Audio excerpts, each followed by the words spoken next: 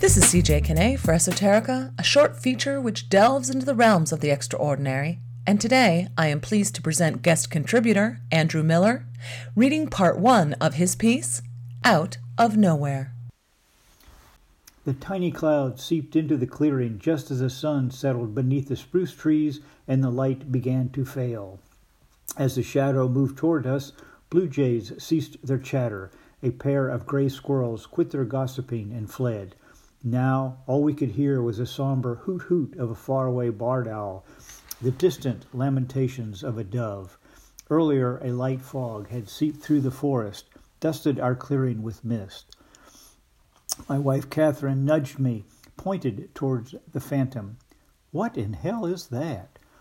Amorphous, black and white, twice the size of a broad-brimmed hat, the specter hovered several inches above the ground, rotated like an airport beacon.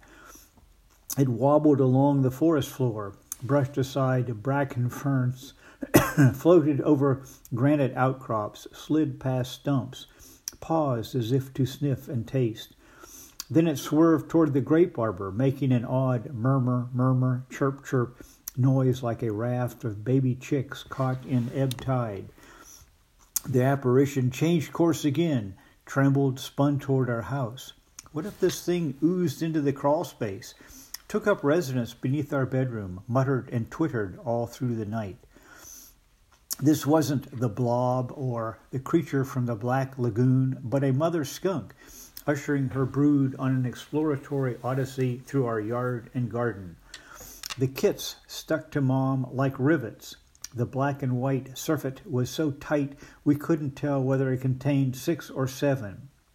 We strained our necks, took pictures, and when the sun slipped beneath the horizon and we were certain that the skunk family wasn't headed for the crawl space, we went inside. I had just settled on the couch and opened a book when Catherine called from the kitchen. Better check the have-a-heart trap. I think you've caught a skunk. I had forgotten about the mainstay of my low-tech arsenal to rid the property of red and gray squirrels. The mini prison was less than shoebox size, just right for squirrels, too large for mice, too small for raccoons and cats. I knew that Mother Skunk wouldn't fit, but the wire box could accommodate one of her babies. This could be serious. No one wanted to get between mother and young, especially not Mephitis.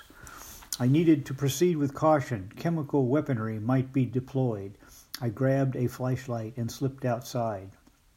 No doubt about it, baby skunk was trapped, but the others, my pulse quickened, my knees trembled, swarmed all over the trap, sniffing, chirping, clawing the wire mesh.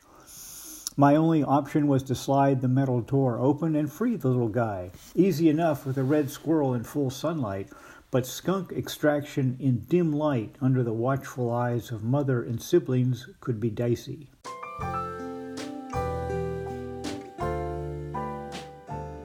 You have been listening to guest contributor Andrew Miller reading part 1 of his piece, Out of Nowhere.